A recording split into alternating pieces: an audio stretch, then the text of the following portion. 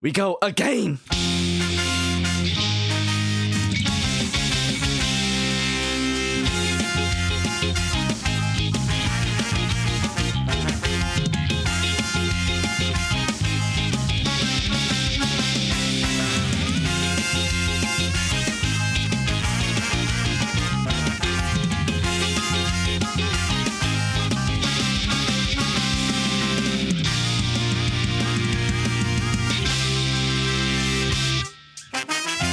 Hello everyone and welcome to the AtCast, a podcast for the study of modern visual culture. Once again, I'm your illustrious host, Soup. This week, AT stands for Athletic Tournament because we're going to be talking about the Overwatch League. You might have noticed that I wasn't here last time because I was dying, because I was graduating and doing my finals. And so Renu brought one of her friends to talk about something.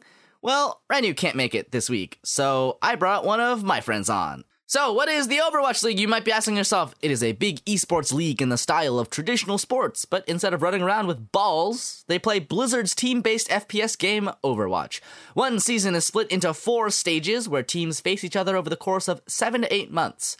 There's a stage playoff at the end of each stage, save for stage 4, where the top 8 teams compete for a smaller but still considerable prize pool. Then at the end of stage 4, the top 12 teams face off in an elimination bracket to claim the title as the champions of the Overwatch League.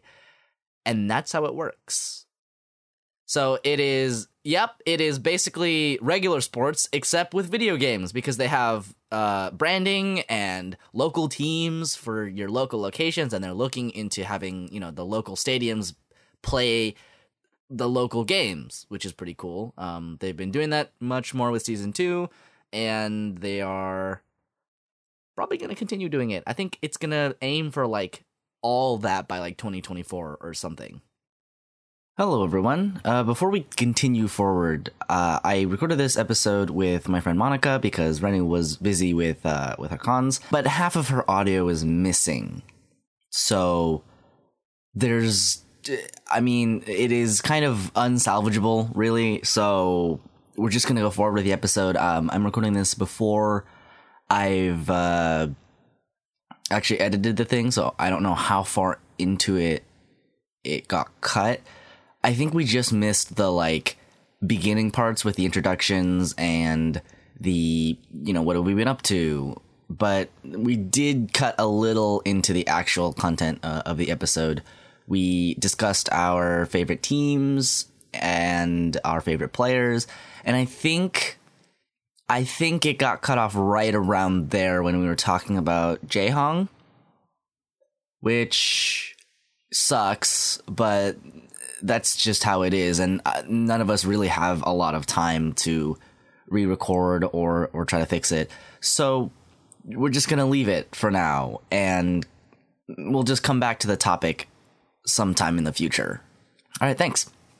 On top of everyone already knowing about Jaehong and knowing about his weird sense of fashion and the bizarre hair that he just every time he comes out, you're just all right, what's his haircut gonna be this time? Yeah, I'm waiting for him to have that big poofy perm. I want it back. My God, I miss it so much. God, yeah. But I mean, there is something legitimately compelling about Jaehong as a person and as a player, right? Because they had a sort of a little mini story about him recently where they put together an interview with him and talked about how he got there to the Overwatch League. And I think all teams should do this. First of all, all teams should do this. As long as your player has even a remotely, vaguely interesting story, which I'm sure they do, at least a little bit. Because, you wanted to play video games professionally. There's, there's something there. And for Jaehong, it's very compelling because he's, somebody who tried to make it big in another sport, in another esport, and it just never got very big. But he was still a pretty talented player, and he got... he went to military service, which is and this is a big thing in Korea where all the dudes have to go to military service at some point in their lives. And there are a lot of sort of very imperialist reasons why that's the case. America. But it does, I will say, make for some, and obviously, I think we should just sort of abolish the whole thing. personally. But the players who've already gone through it have kind of a more compelling narrative behind them. You know, Jae-hong is like, after I got out of the military, I could not play video games. I got dizzy playing them because I had not played video games in like 2 years. And he was like 23, 24 at the time, and he just went back to playing video games.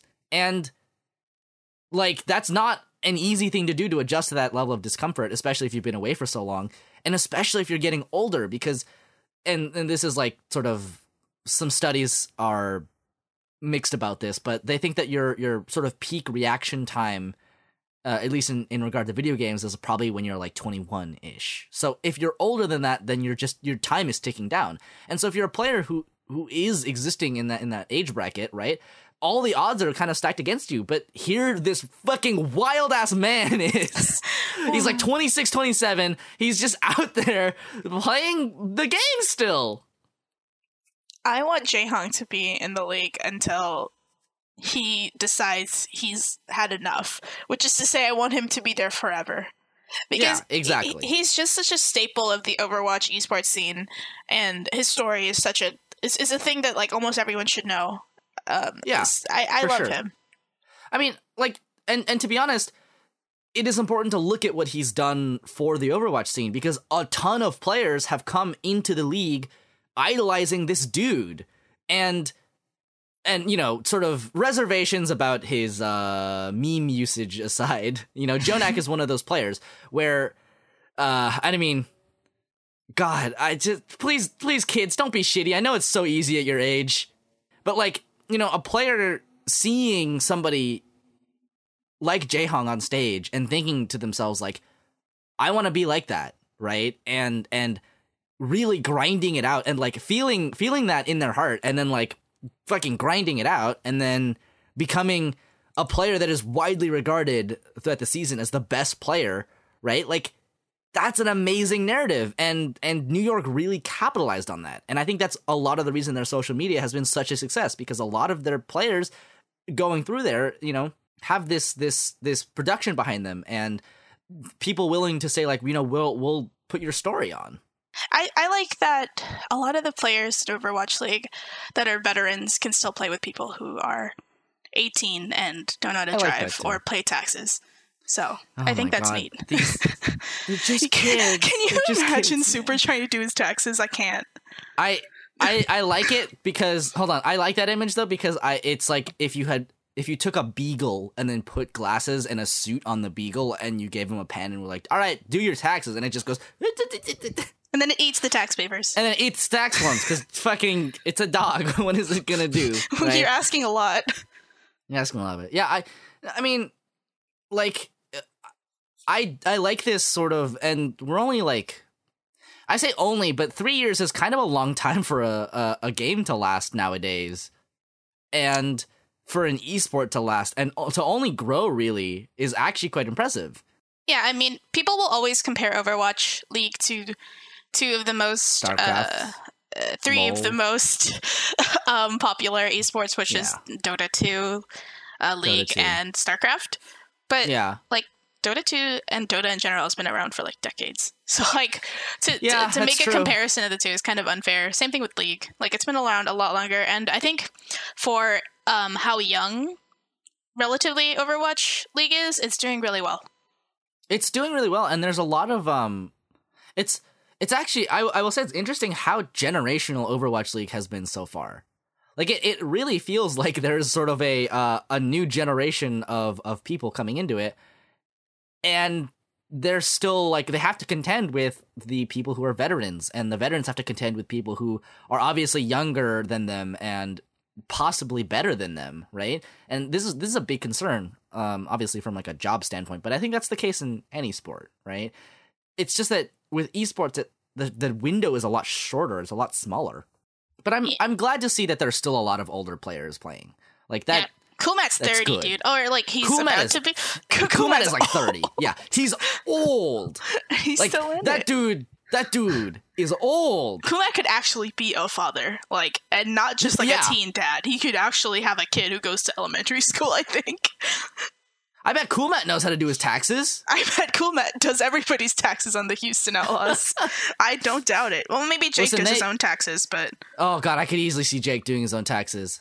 I also love Jake. I love Jacob Overwatch with my heart. Jacob Overwatch. One of the most... He's such a good boy. He's such a pinnacle professional and, like, the best image of a esport boy that you want to see in this league. He's in the same, like, tier of Custa in that they're just both really professional for their age. Exactly. And, like, Jake doesn't even look like he's, like, old. He just looks like he's responsible. Like, you would leave Jake the keys to your car. Yeah, and then he'd bring it back. Yeah, can you wash this for me? Oh, yeah, sure. And then, like, you come back and the car is still there. You're like, wow. What a good boy.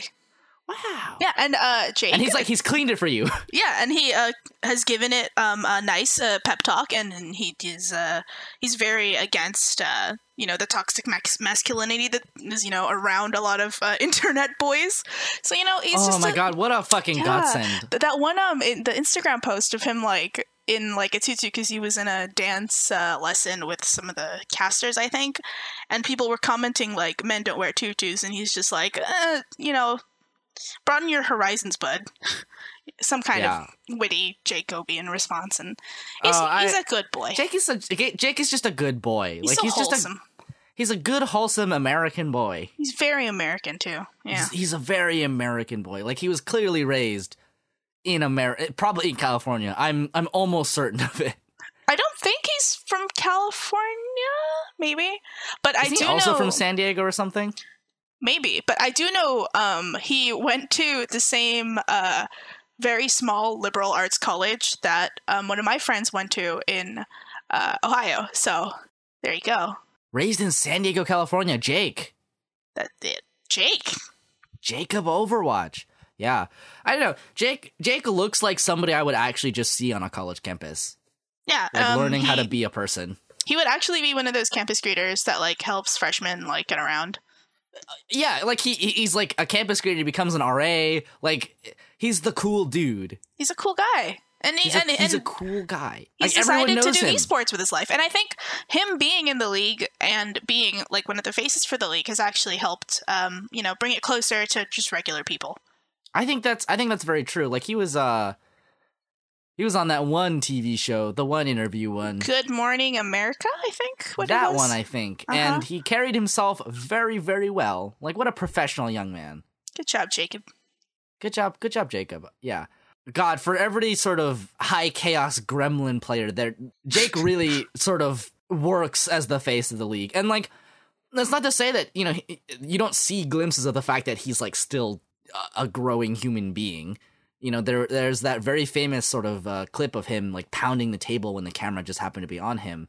I completely like, I love that a little bit. Like, obviously, like, there's some questions to be had about whether or not it is, fun for somebody to have their sort of volatile emotions broadcast to tens of thousands of people.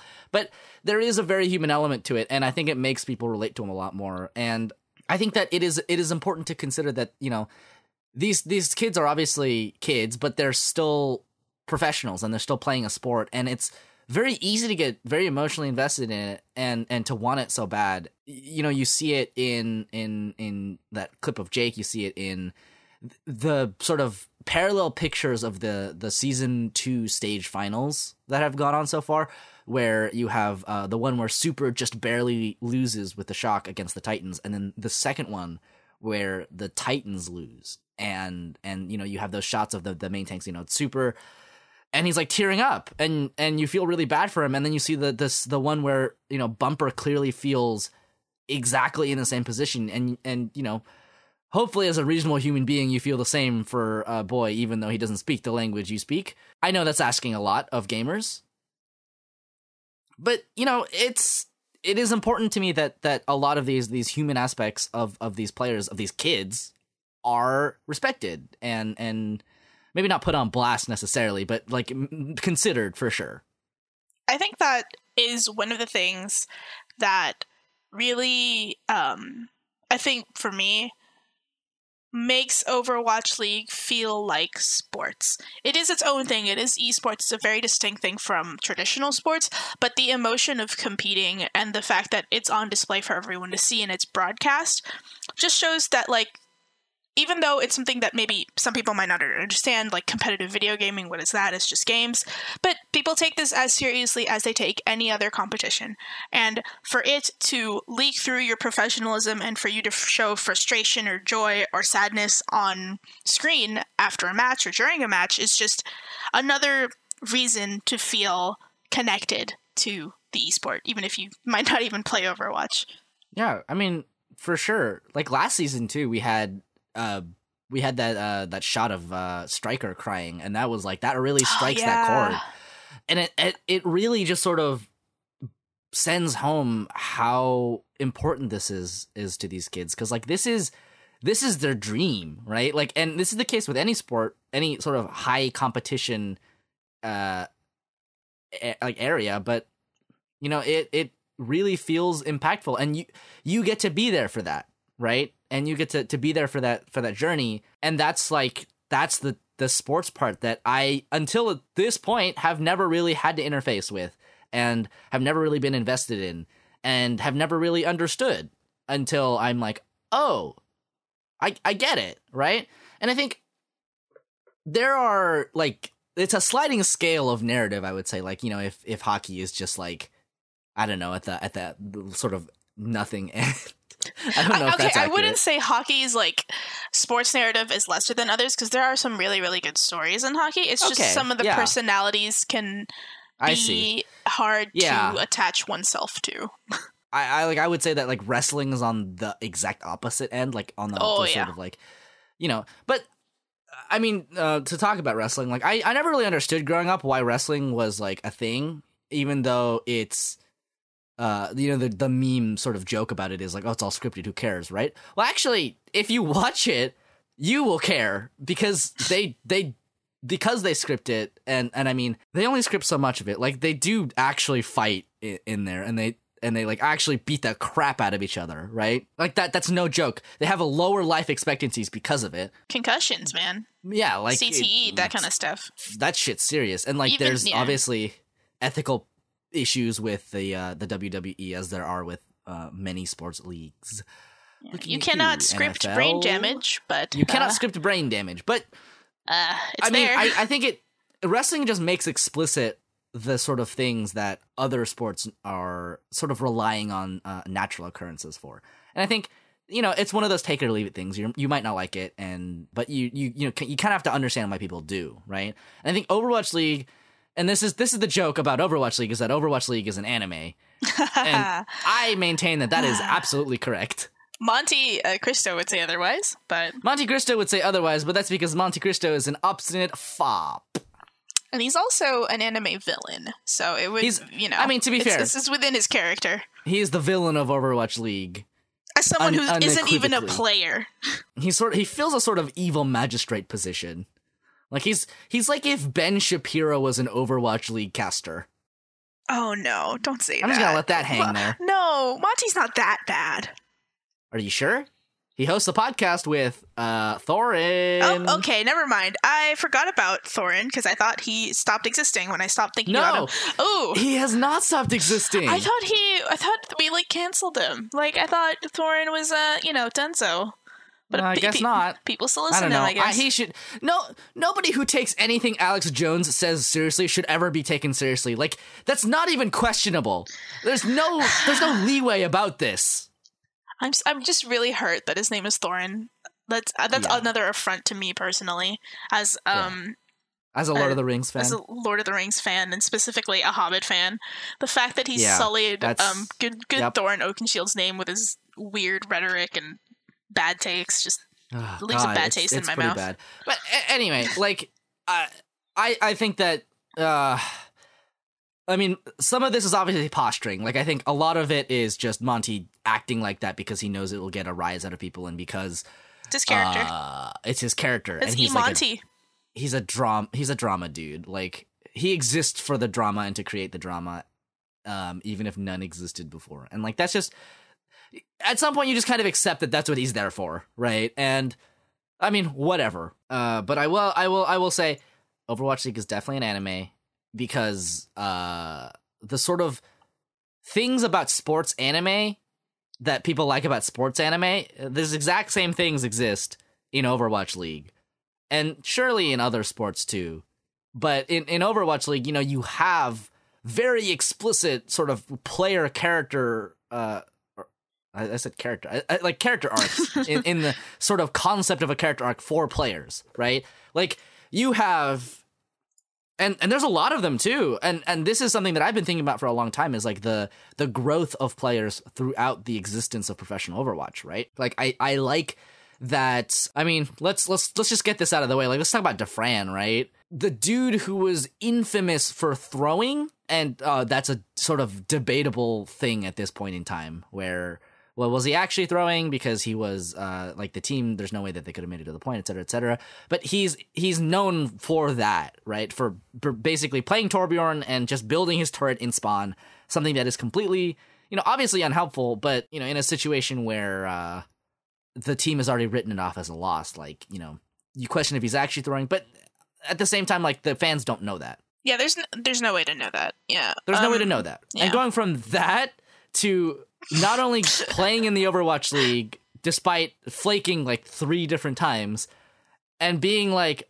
and then on his first game, coming out as Torbjorn, the hero he threw on, and doing well. That's a complete character arc. Yeah, and then flaming out in stage 2. Also part of the character out, I mean, he's done so. He's done so. It sounded like he didn't even like really actually want to come back, but they were like, please come back, right?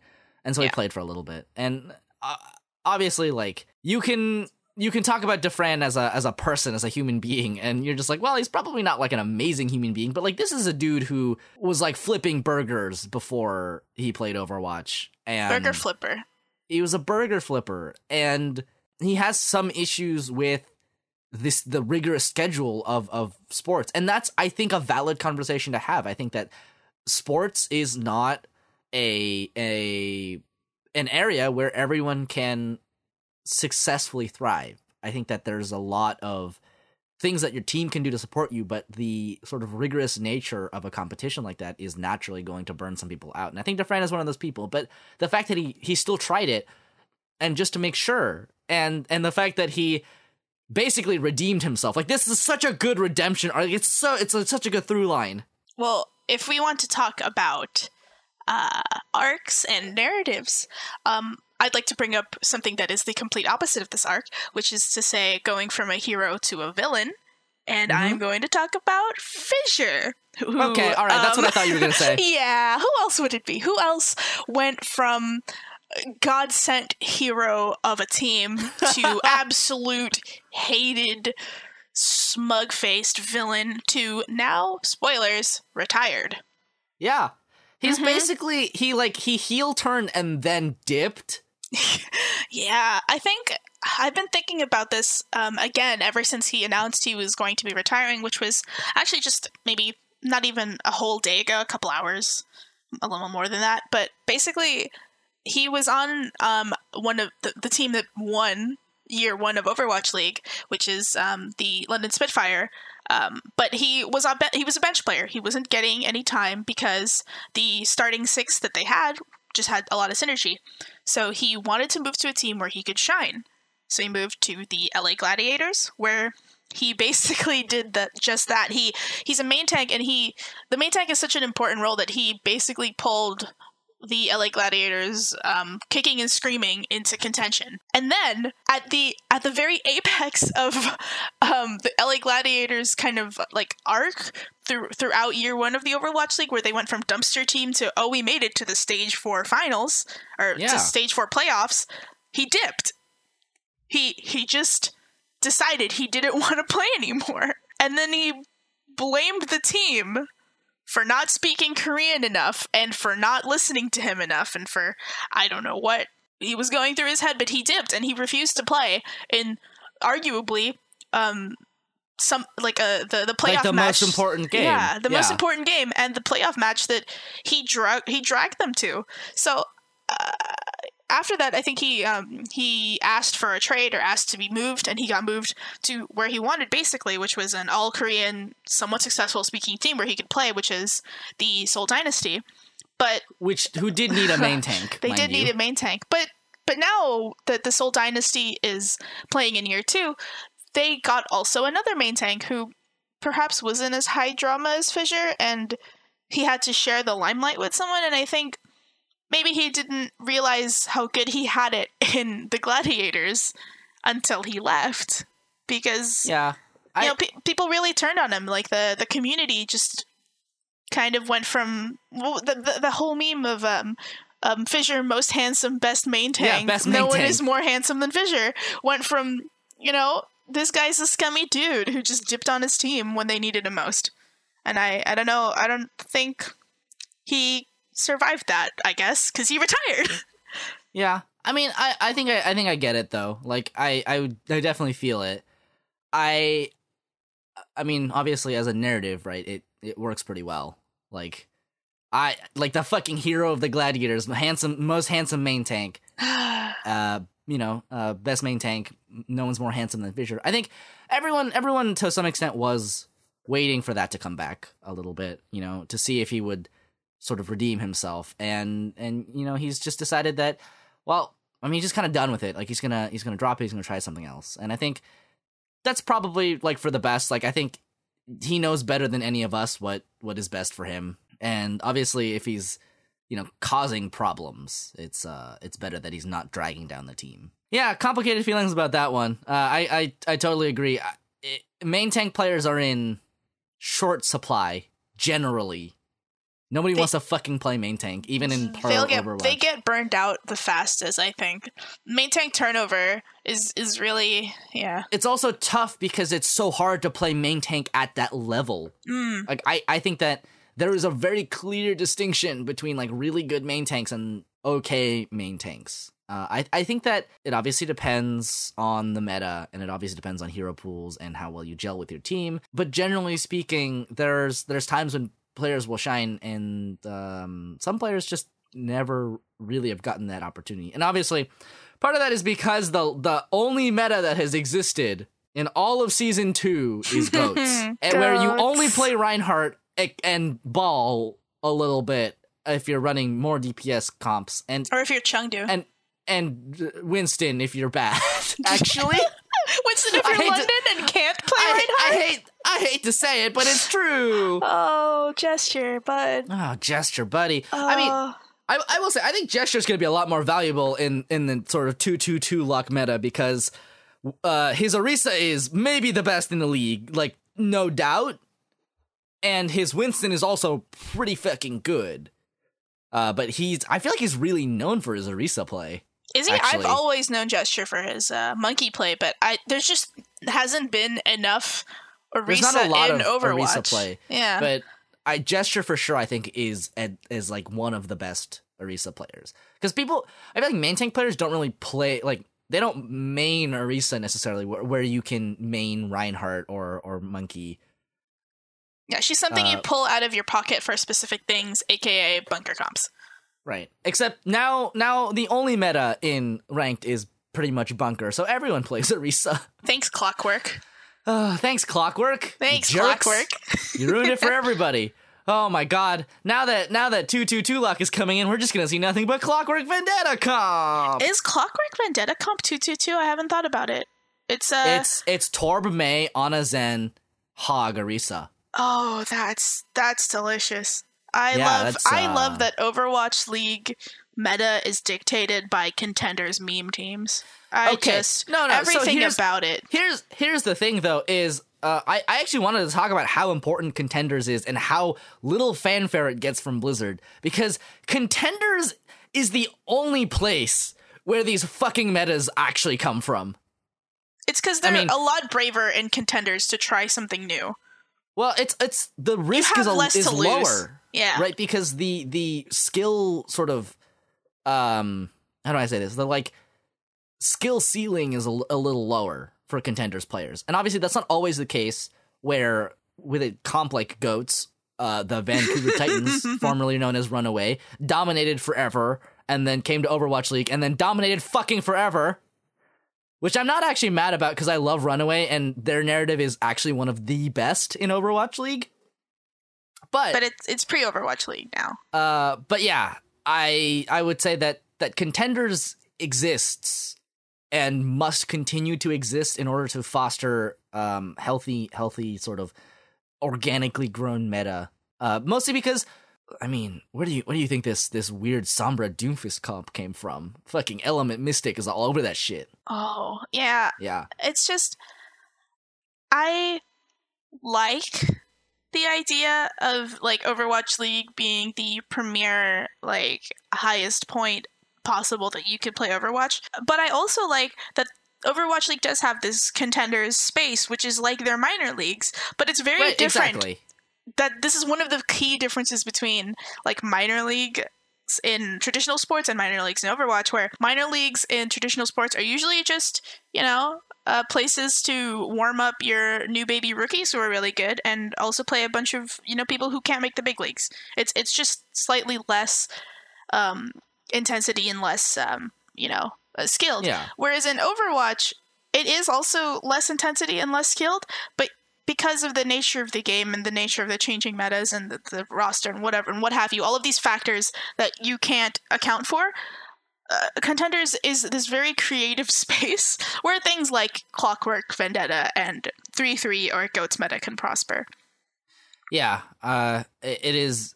I think it is undoubtedly healthier for the game to for Blizzard to continue to support Contenders. And my God, please, just make LAN Contenders a thing, okay? I miss LAN Contenders. Like, come on, please. Oh, Jesus. I beg of you. Anyway, the Tier 2 scene of Overwatch is very important, and it's something that not a lot of people appreciate. Like, people who are very into Overwatch League a lot of times will be into Contenders as well, but it's also prohibitive to watch Contenders because Blizzard doesn't advertise it. It's at really weird hours. And obviously part of this is regional. Like, my God, I had to stay up until 3 a.m. to watch Fusion University play against Runaway. Which, how was that game? I missed it. It was... boy, it was a stressful game to watch. Did it go map 5? It went map 5, and Fusion University lost their first map 5 ever. And it was so close. I really wanted Snillo to win. You could see the moments when it was, like, slipping away. And it was, like, I accidentally woke up my parents. Mm-hmm. And I apologized, and I said, well, I did tell you that I would want to scream in the middle of the night at least once, and you didn't listen to me. So, sorry, I guess. I'm here now. I'm back home. I'm back home. Welcome to me. Yeah, there is something very compelling about Fusion University as a team that, and I think, okay, I have some complicated feelings about it because I think that on one hand, it is not healthy for your region to be so weak that you dominate forever and then leave for a stronger region. I don't think that's healthy for the scene, but also I want to support the Fusion University boys as they make their way as a mixed roster through Korean Contenders, which is like traditionally understood to be the strongest region of Overwatch, where of like Tier 2 Overwatch, where you have a lot of players who are arguably Overwatch League level playing against each other, but at the same time, because the skill ceiling is a little lower, because the stakes are a little bit lower, the compositions are a little bit more mercurial. They're a little weirder, and I think that's very beneficial to the game, and I think it will continue to be. Yeah, I love weird Overwatch, and I just want it to come back. Thanks. Oh, yeah. I will say Runaway is a very, very unique case, even in Korean Contenders, or in Overwatch in general, because the Vancouver Titans, the currently only one loss in the regular season against the LA Valiant, Vancouver Titans are a team that is formerly known as Runaway. It was completely ported over. Like, they took all the players, and they had been a team that had been doing really well in Contenders for a really long time. And the team is basically like Cinderella. They have like almost no sponsors and almost no money, and it's a very sort of grassroots organization put together by a man named Runner. It is kind of amazing to see how far they've come. And a lot of people who only watch Overwatch League don't really get this, right? Because what they see in the Vancouver Titans is the villain, right? If you're watching an anime, they're the team that has like the most wins under the belt. Like if you're in like a basketball anime, they're like the top fucking dogs and they've been dominating forever. But then you get their backstory and they're literally like players that have been picked up by an organization that has almost nothing, that is basically a passion project by like one dude, and against all odds they've managed to do so well. And then they come to Overwatch League, the fucking pinnacle of professional Overwatch, and people like still they doubt them. You know, they say like, Runaway is not Overwatch level. Right? I hate to say it, but I hate to say it, but and they fucking dominated. They dumpstered forever. And that's like, I don't know, that's awesome. And when you talk to these players about their team manager Flower Vin, and they talk about how much like she changed their lives and how much she means to them, like, oh my god, that's like everything, right? Flower Vin works harder than God, honestly. Literally harder than God. She's incredible, and she and Runner, who are married by the way, worked really hard to basically raise their baby that is Runaway, and look at their baby now. And the babies that are Team Runaway. Yeah, exactly. Like they're these kids' surrogate parents almost. Like this big brother and big sister who found them a team house and taught them how to maybe feed themselves a little bit, not the whole way. And now they live in this big mansion in the Hollywood Hills. Like, can you? Like, I was watching the Titans house tour the other day with Harsha, and I think it was Bumper who were hosting it. Oh my god, that house is massive. Their house has an elevator. And it has a theater. Yeah, and this team is also full of members who joined Runaway because nobody else really wanted them. And Runaway didn't have any monies, but they offered them a spot in a house at least. So they said, yeah, sure, I'll take what I can get. And that just goes to show you that sometimes a lot of the good parts of Overwatch lie in the stories and the synergy between teams. Because you can be super mechanically gifted, but if you and your team don't know each other well enough and don't connect well enough and just don't mesh, it's not going to work. Like, super teams, I think, in Overwatch, aside from, I guess, the amalgamation that is London Spitfire, sometimes to talk about that. But, you need to... It's a lot of... these are smaller teams of guys who play together, and I think Bumper was talking about it in an interview recently where he was saying, I can do all these wild things because I know that my team's going to be there to back me up. And that's what's missing from a lot of, the more mid-tier teams, where they have to stick to what their coaches say and what, they think is the right thing to do, versus trusting that even if you do the wrong thing, you have people to back you up. Yeah, I will say, watching Bumper play, it seems like he has no fear. Because he probably doesn't, because he's convinced that his team will back him up, which is like more trust than I think anyone could ever reasonably have in another human being. Like, generally speaking, not even in Overwatch. Yeah, he knows Slime is coming to speed boost him out when he messes up his charge from like trying to flank from the sky. Like, he knows he's got backup.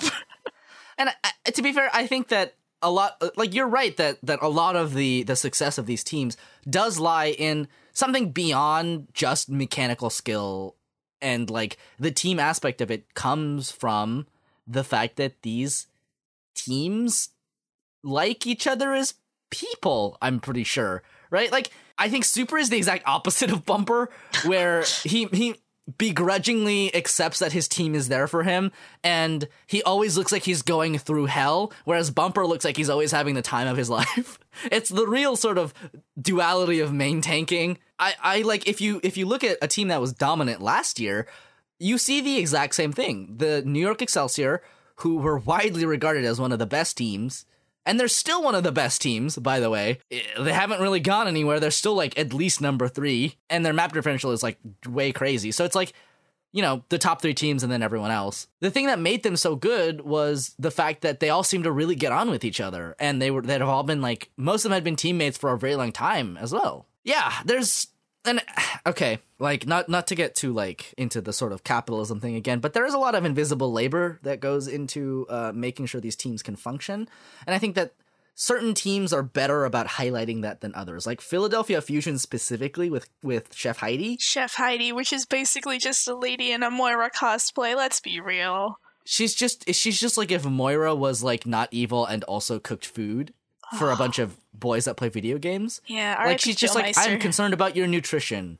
And it's like, that's also really fucking important. And like a flower vin period?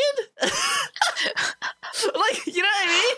Yeah, like I remember some of the horror stories from season 1 when I think it was Shanghai didn't even have personal computers at home, so you couldn't you couldn't practice at home, and you couldn't be even close to the same level as everybody else. And I've seen some posts about how some people had to share beds, or it was.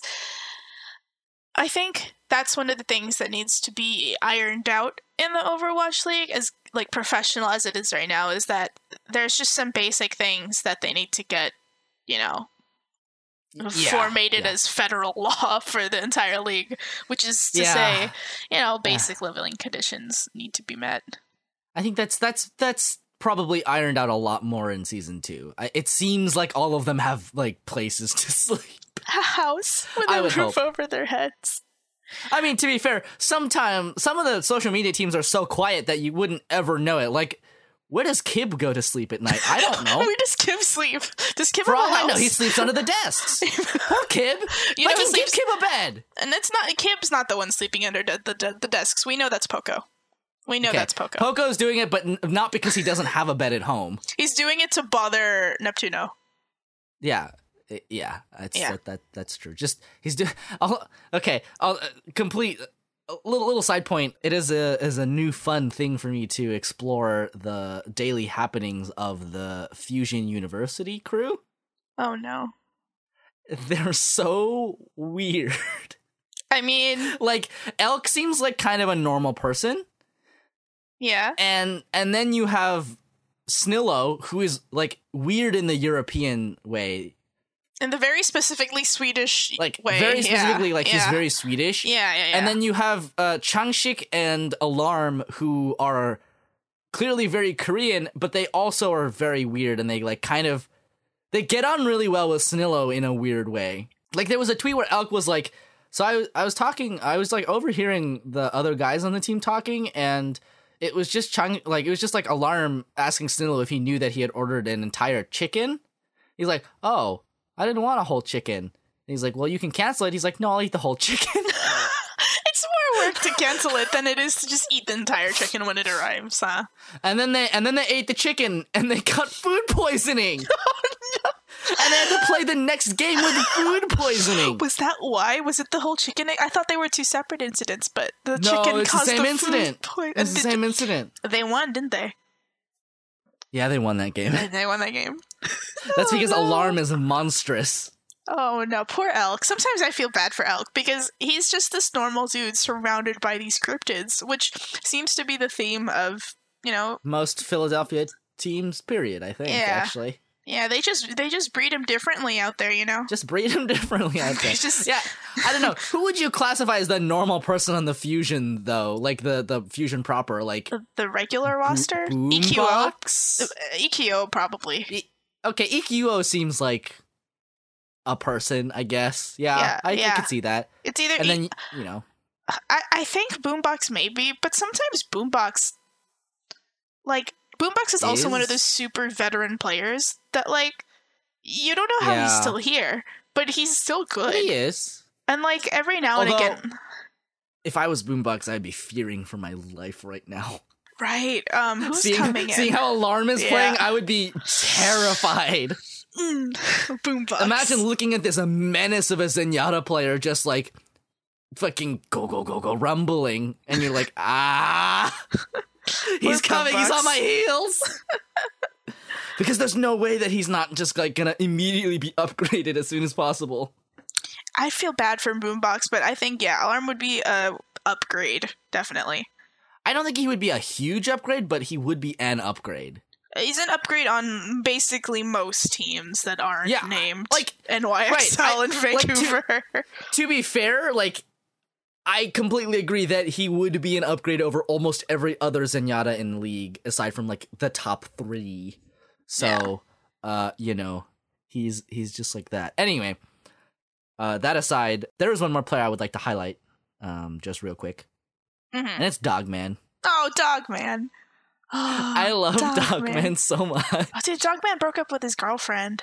I know, I saw. That's rough, but, you know, it seems like that was mutual, I guess. So, you know, I mean, I'm not gonna get into the personal happenings of a person and his sort of emotional dealings. I just like that Dogman exists in the Overwatch League. And that he is the way he is?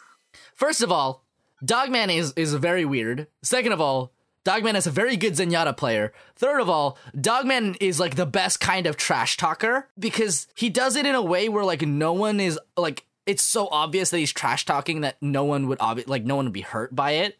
But no one knows how to respond, I think, yet. But no one knows how to respond yet because no one is as spicy as Dogman in English, at least. I think if Super and Dogman got on stage together and they sort of went at it, I would pay to see that. But Dogman is like the hype man of his team. And the fact that he will just take his headset off and shout things to the audience is fucking incredible, frankly speaking. Like, I am debating... It's something that the league was sorely missing. I'm debating, like, deciding what day I'm going to go see Owl, because the stadium's a couple minutes from my house. And I'm debating if I'm just going to make sure that Atlanta's playing the day that I'm going.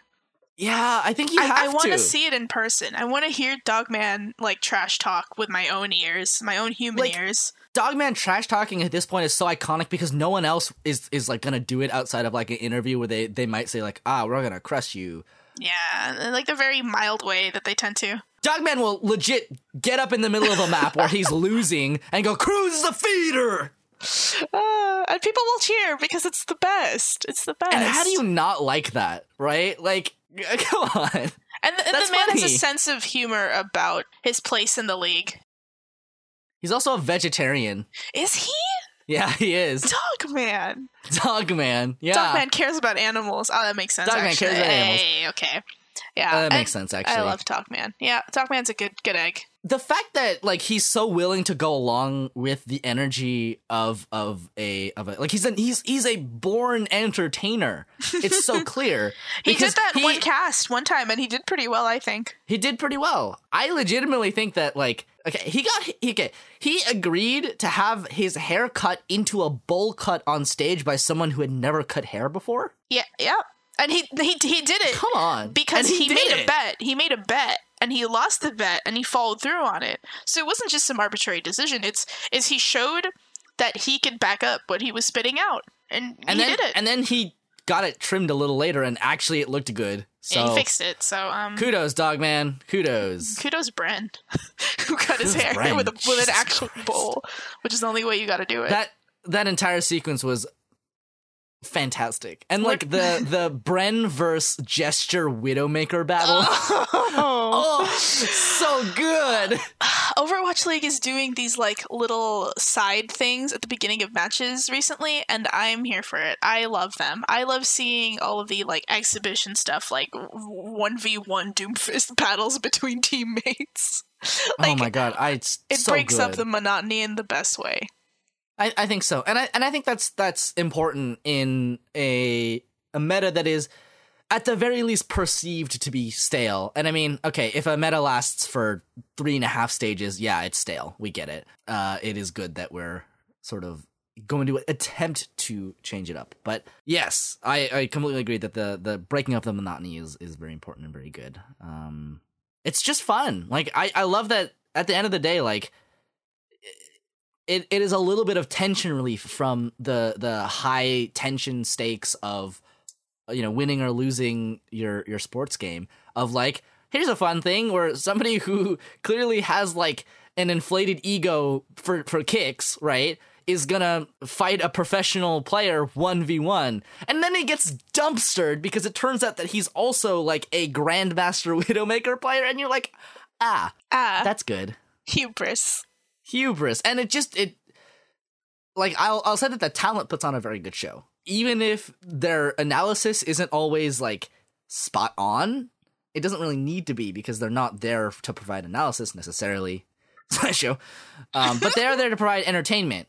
And to some extent, like, they're there to break down what happens to be easier to understand to a person who doesn't have as much background in Overwatch, which I think they actually do a good job of, because you can't explain, like, all right, so this positioning does this, and this, provides this much space, et cetera, without getting a little bit too specific. So I think the sort of simplification of it is very good for the league generally. And I think that people pick up the slack anyway for more detailed analysis. Like, that's what Avast's stream is for.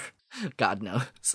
Yeah, aside from giant brain memes, that's what it's for. Oh my god, yeah, he has a smooth brain emote now. Yep, of course he does. And I think, like, what you were talking about, the whole simplification of just understanding the mechanics of Overwatch is also tied into the fact that Overwatch is not trying to be the biggest esport among esports.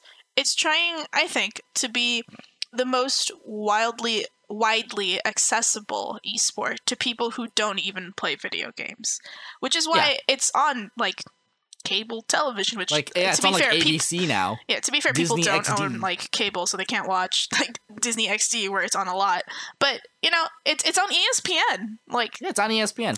I mean, listen, the people who would be watching Overwatch League on TV are either people at bars or people who don't know what Overwatch is. Yeah, so, like, having casters focus on simplification and just explaining how the game works so that someone at home who doesn't play video games can follow along is maybe unique to Overwatch in a way that hasn't been seen since that one show that aired in the 90s, I think, about, what was it called?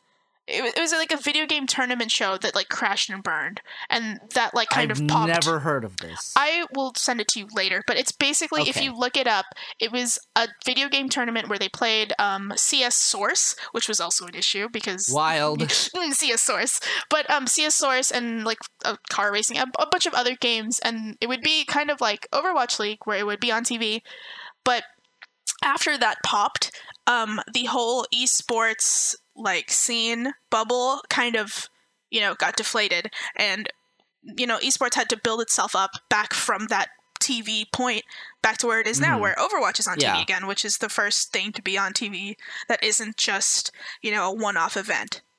Right. And mind you, like, this is not a new thing in Korea. People have been broadcasting StarCraft tournaments on television since forever. Yeah, which, by the way, Korea is more advanced in this manner.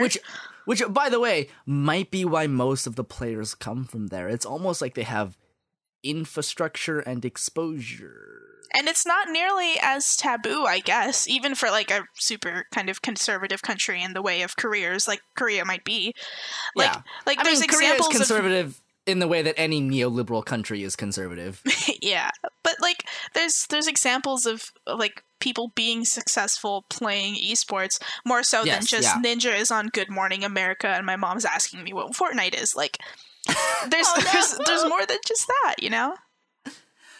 No, yeah, like, the exposure there and the acceptance of it is much different. Obviously, like, I think there's still a little bit of pushback, but it's in the same way that one would push back if you were like, I'm going to become a professional football player. You'd be like, well, okay, maybe you should think about your education.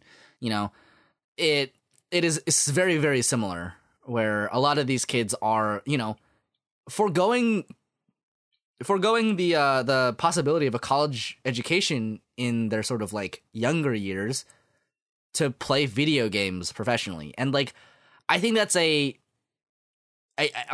scary thing for any parent to hear, to say, like, well, I'm not gonna do the traditional path of going and getting educated at a big institution and using that degree to get a job, right? And it's very risky. You know, it's not easy. God knows anybody who tries a sport knows that.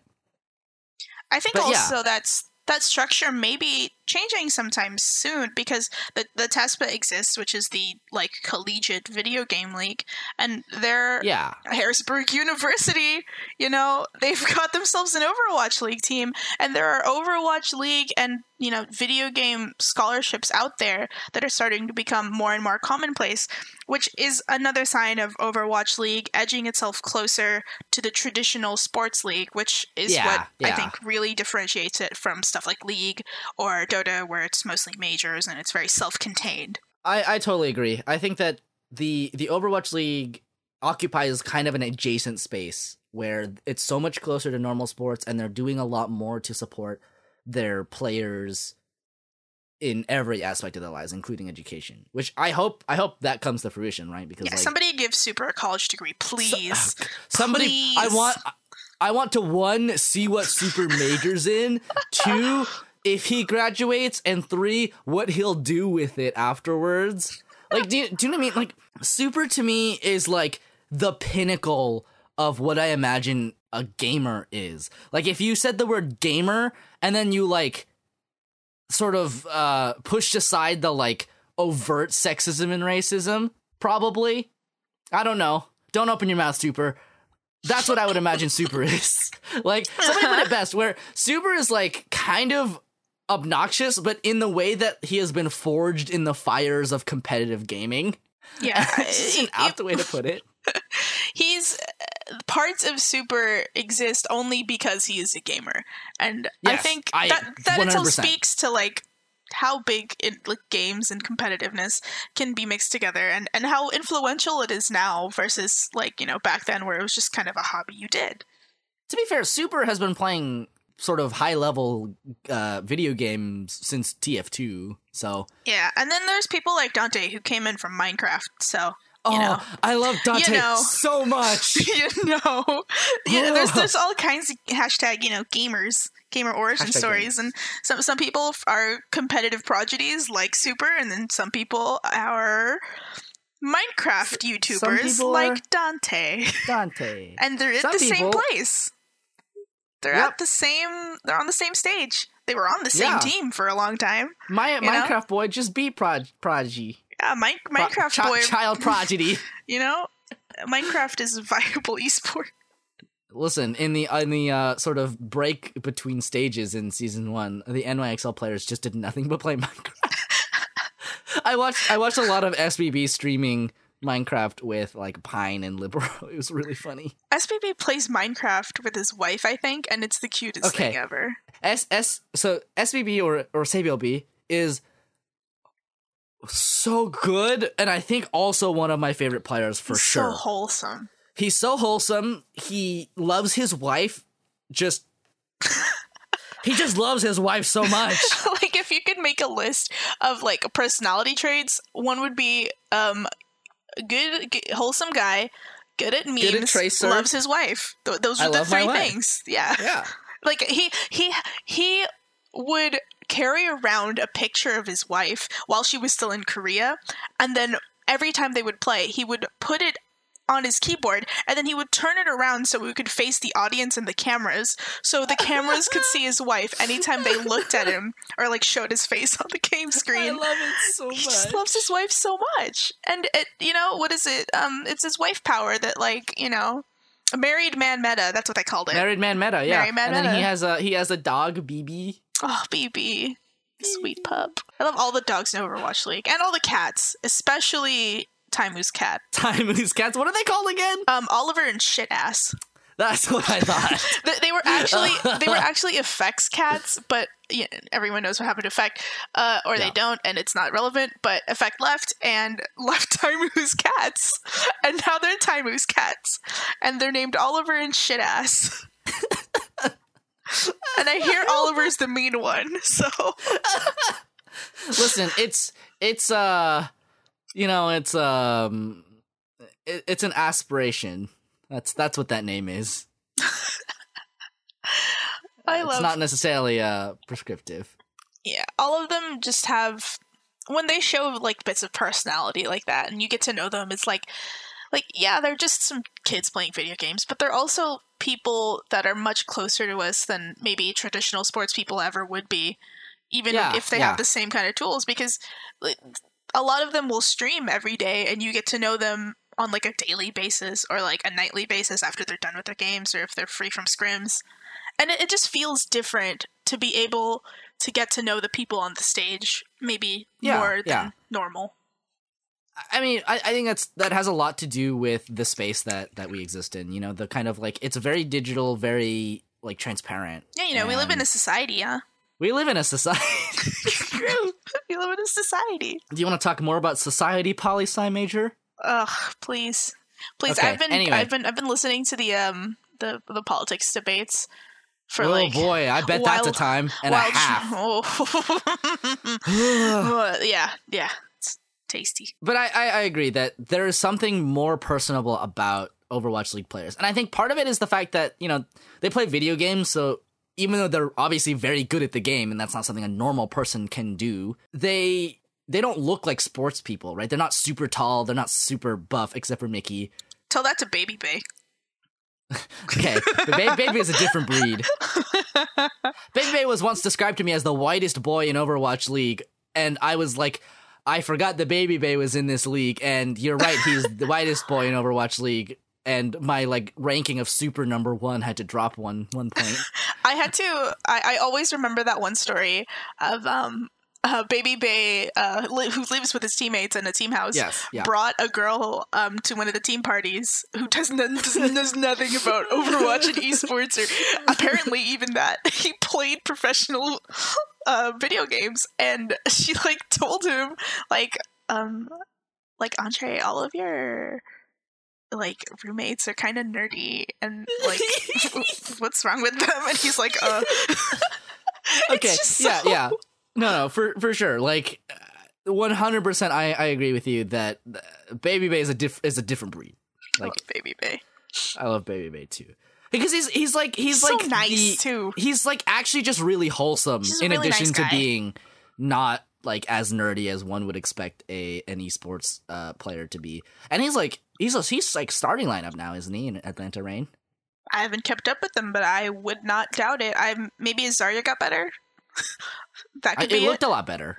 I heard I saw him working on it, so hopefully. Okay. But then Hitscan meta is coming back, so. Oh, that's true. Hitscan meta is gonna be gross. I think he could play a mean Hanzo. I remember him for his soldier mostly. His soldier and his Widow. Widow. There are a lot of soldier Widow. Part of it is also because they're so young and then they're so forward facing. Like they're just kids, dude, and like you can see that, and I think that makes them okay.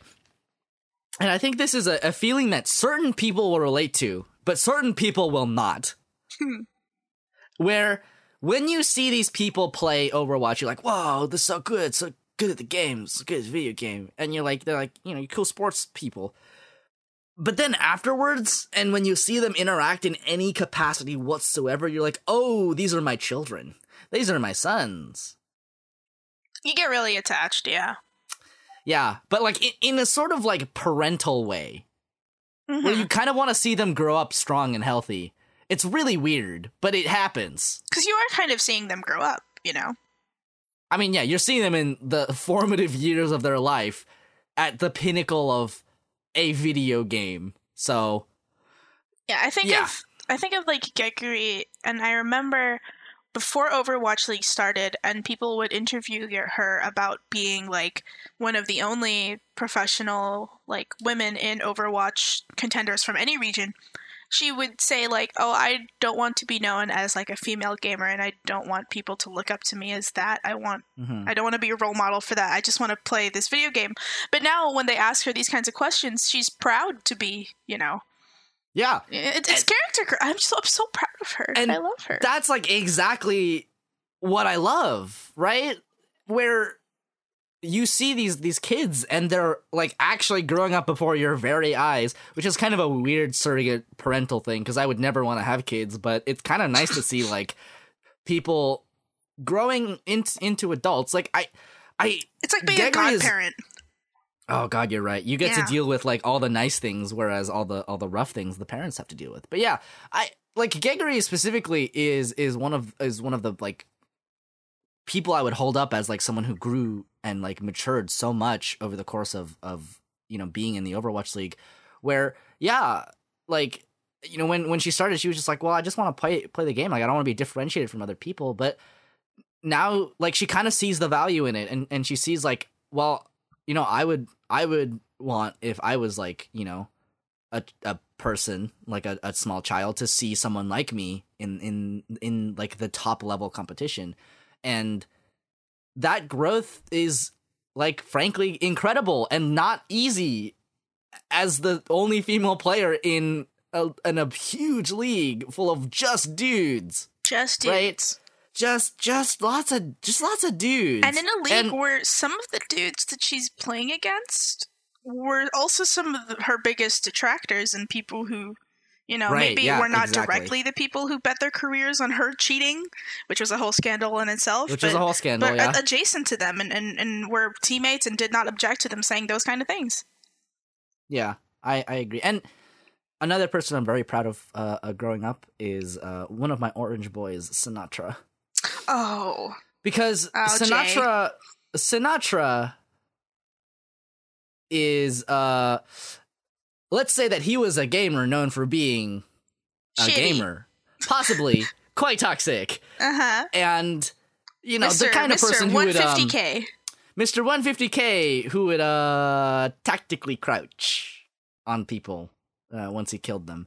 And seeing him go from season 1, where he just turns 18, he's in the league, and it's Tracer meta, so everyone's fucking playing Tracer, and having that be his only thing, basically, and he's not as good at it as other people, basically, and seeing that, where he's like kind of playing by himself and getting picked off a lot, to where he is now, where he's like completely a team player, and to some extent, it almost feels like he is like...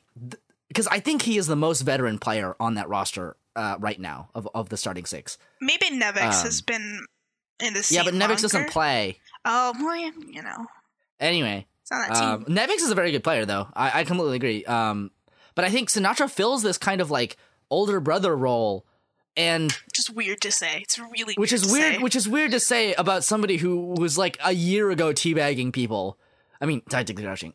But hearing him in the Vancouver Titans game, the first stage playoff, say, I'm so proud of you guys, like that legitimately had me cheering up. I was like, oh my god, like, whoa. He got you. Like, I am emotionally compromised by this. So yeah, I'm much more invested in this sort of sport than I thought I would be. That's for sure. That's how they get you, man. That's how they got you. They get you with the storylines and it's not all flashy like plays and the technical aspects of it. It's a lot of the people. It's the people that make moments. The sport. Yeah. And like, right. You just gets you in the tendies. You get tender. In other words, fuck off, Monte Cristo. Fuck off, Monty. Overwatch League is an anime. Overwatch League is an anime, and you can't tell me otherwise. And nobody cares about just the most mechanically talented team. Like, literally nobody. I'm sure maybe just you, actually. Yeah, Monty has nothing to say as someone who took the time out of his day to wear 3 shirts on top of each other just to thrip them for a debate at Overwatch League World Cup. Okay, but that was funny. That was really good. That was a very good, really good play. Like, you gotta hand it to him. Like, as much as I hate to say it, but he does have an eye for the dramatic, and he knows when to play it. And he's a necessary part of the sport, because everybody needs... I would say he's a necessary evil. Everyone needs a villain. Like, everyone needs an evil magistrate a little bit. That's Monty. And that's Monte Cristo. Monty is like the evil magistrate, and then Bren is like your idiot best friend. Bren is the Kuwabara of Overwatch League. Oh no, he is. He's just big, buff, and dumb. He's just like, I'm the best, yeah. But he also always roots for the underdog, which is like kind of nice. Stands up for the little people, even if he's wrong. Even if he's always wrong. He's always wrong. He's very wrong. But then he plays it up so well too. So I don't begrave him for it. Anyway, let's talk very, very, very briefly about 222 Roll Log. How do you feel about it? Go, because yes, thank you. Wait, hang on. for some background. Oh, right. Currently, the dominant meta in Overwatch League has been what was originally conceived of as a cheese comp, which is just like a not serious composition, in which you pick 3 tanks and 3 supports and 0 damage characters. The composition is called GOATS, named after the team that conceived of and used the composition. And that's the meta, where that's the only thing people play, almost, sort of. But yeah, 3 tanks, 3 supports, usually no DPS players, and the team that originally conceived of it, GOATS, stands for Greatest of All Time, of course, used it to win more games that they had any right to. And now they hate the comp. Yeah, I think everybody hates that comp. Like, there are people who are Stockholm syndromed into saying, oh, it's not that bad, but it arguably drove down the entertainment value and entertainment watch value of Overwatch League, and of Overwatch as a game.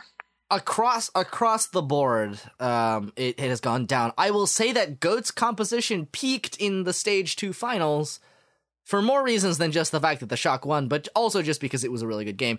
But I think we're kind of done with it. Like, I think we've seen what it has to offer, and we can move on to compositions that can, utilize the same things that GOAT's comp introduced, which is cooldown cycling and good positioning and ultimate usage with more interesting heroes. Give me some Widow headshot compilations, please. I miss Pine. That's all. I just want to see Pine play. Yeah, Pine is in my list of top 10 players for no reason other than the fact that he is Pine. Yeah, I'm quite happy with 222 lock, which is that you have to have 2 DPS players, 2 tank players, and 2 healers. Yes, and it's basically confirmed for Stage 4. According to multiple sources, and also Fissure Hoop, because he's retiring. And he just doesn't give a shit. He continues to be a villain even in his retirement. Just listen, I'm not with this dumb league anymore. 222 is locked. It's confirmed. Confirmed. You're welcome. Now I'm gonna never play Overwatch ever again. Peace. Yep. Peace. Yeah. I, as someone who watches Overwatch League more than I play Overwatch nowadays, might come back to Overwatch to play it myself instead of just watching it on TV or on Twitch. Because as someone who has tried to not be selfish in playing this game, just wants a game where I can play what I want without having to flex or acquiesce to DPS players, which, was a lot of the not fun parts of being an Overwatch player is not being able to play what you want. Let's just say that learning to play main tank was not intentional. Yeah. I'm happy with 222 Rolock. It'll force GOATs to not be a thing that is played in Overwatch League, which I'm happy with, honestly. And B, maybe we'll get a lot of the older metas back, and maybe get some new metas, Clockwork, back into the rotation. No Clockwork. Yes, Clockwork. I want to see Mei in professional play, please. No. We deserve this. While I agree with you that I want to see Mei and that Clockwork is a composition, there are a few things more boring than watching 3 tanks and 3 supports slam into each other for 12 minutes until one person dies and then suddenly everyone else runs away. And I think the thing that is more boring than that might just be 2 people with shields staring at each other, plinking away for 8 years. But who knows? But Torb. Maybe, yeah, I mean, obviously Torb. And by the way, if Torb is becoming meta, somebody needs to pick up Mangachu immediately. Do you know what I mean? Mangachu has been languishing first in XL2, which is the NYXL contenders team, and then I don't know, where is he now? Mayhem Academy. He's in Mayhem Academy. And then I think he got released from Mayhem Academy. Yeah, because they did a lot of turnover, and I don't know, where's Mangachu? Somebody find him. Somebody find Mangachu. It's his Somebody time pick to up shine. Mangachu. It's his time. I just don't want it to be Doomfist Sombra meta, that's all. I think that's it. I don't want Sombra to ever be meta, but she's becoming increasingly meta. Yeah, because even in GOATS, as it stands right now, Sombra is very strong against GOATs, and the reason why she's very strong is because it's purposeful, because no one else is. So once GOATs will be an unviable option and not allowed to play, she's just going to be extremely strong, I think, which may or may not be a good thing. We'll see. Yeah, I mean, I think that no matter what you think about composition locking or role locking or whatever, like, one, there is, I think, no amount of balance changing that you can do to the game anymore without breaking the whole game and making certain heroes just completely worthless, which, by the way, Reinhardt and Zarya are almost completely worthless outside of the GOATS composition. Oh, yeah, maybe we can get, like, Grav Dragon back in fashion. No. Grav Dragon was actually worse than GOATS. Sombra meta, I feel like Sombra GOATS is on the same level as Grav Dragon, where it just feels like, well, whoever has EMP and does it better wins, I guess. Yeah, that's... Vancouver Titan!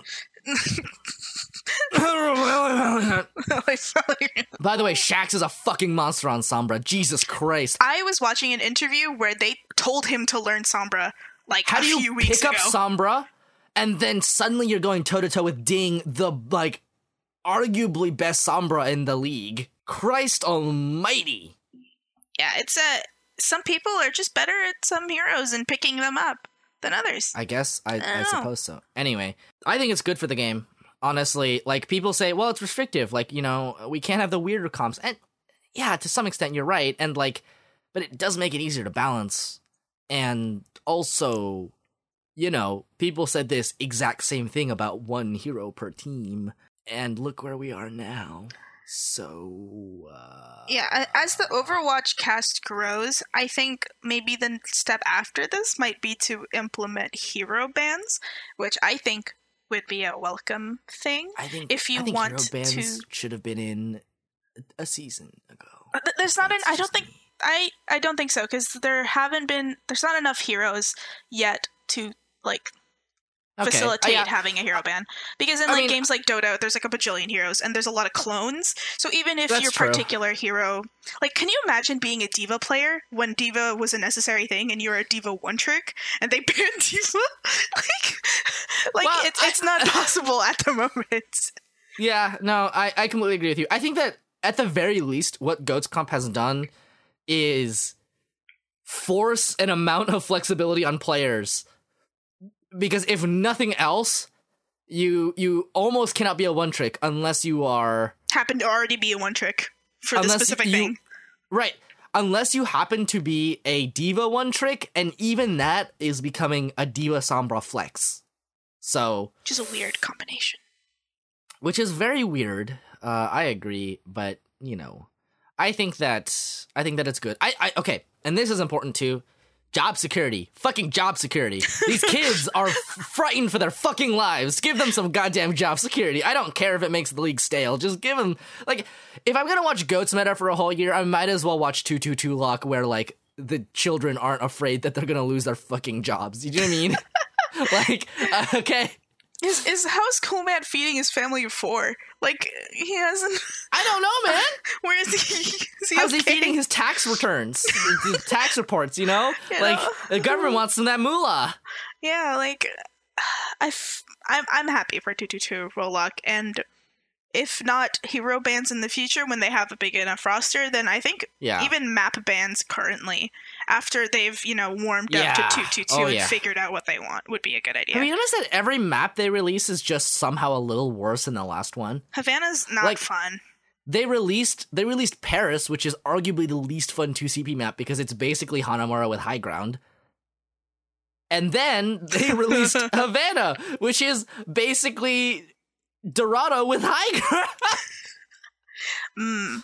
Maybe the trick here is to stop doing that.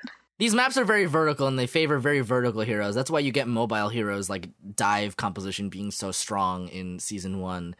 And the opposite is true in Season 2, because GOAT's composition stays on the point. And so the natural result of it is that you don't actually have to win the fight. You just have to outlast the enemy team, because you're already on the point. And okay, it's a whole thing. There's a whole other discussion for Overwatch generally. Anyway, I think that's all we can talk about now, because otherwise this podcast is going to be 4 fucking hours long. Uh-huh. So thanks for coming on. Thanks for having me. So, tell us what you're up to this week. Well, okay, I know what you're up to. Probably at the moment that this podcast is being released. because you talked about it earlier, but where can we find you on the internet and otherwise, I suppose?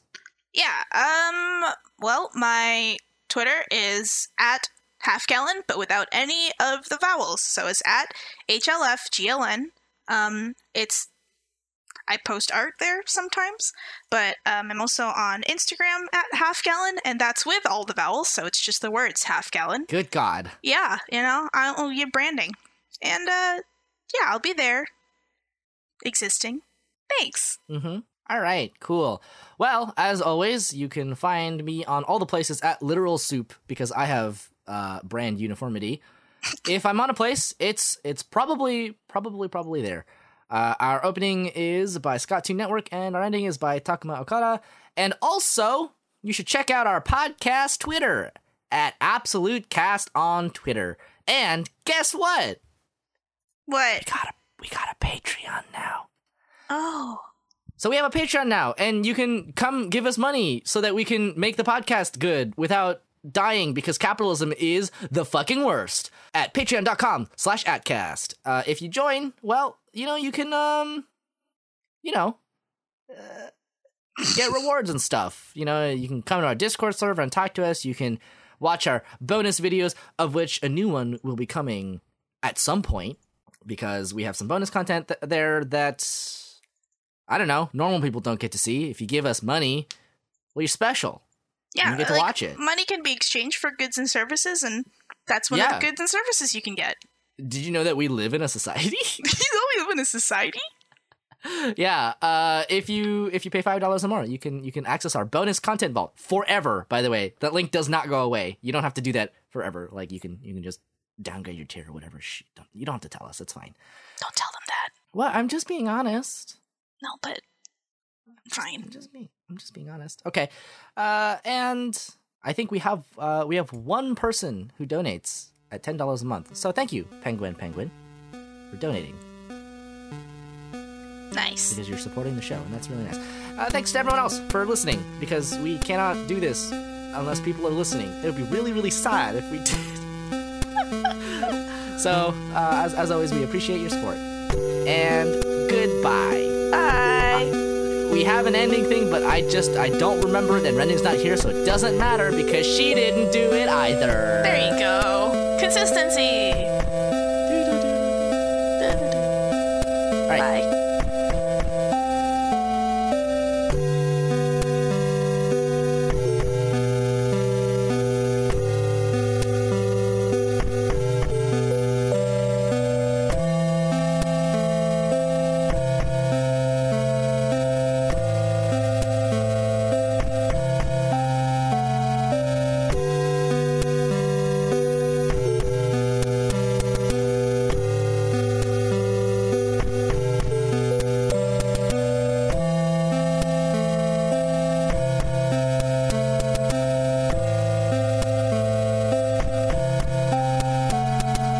Sayonara.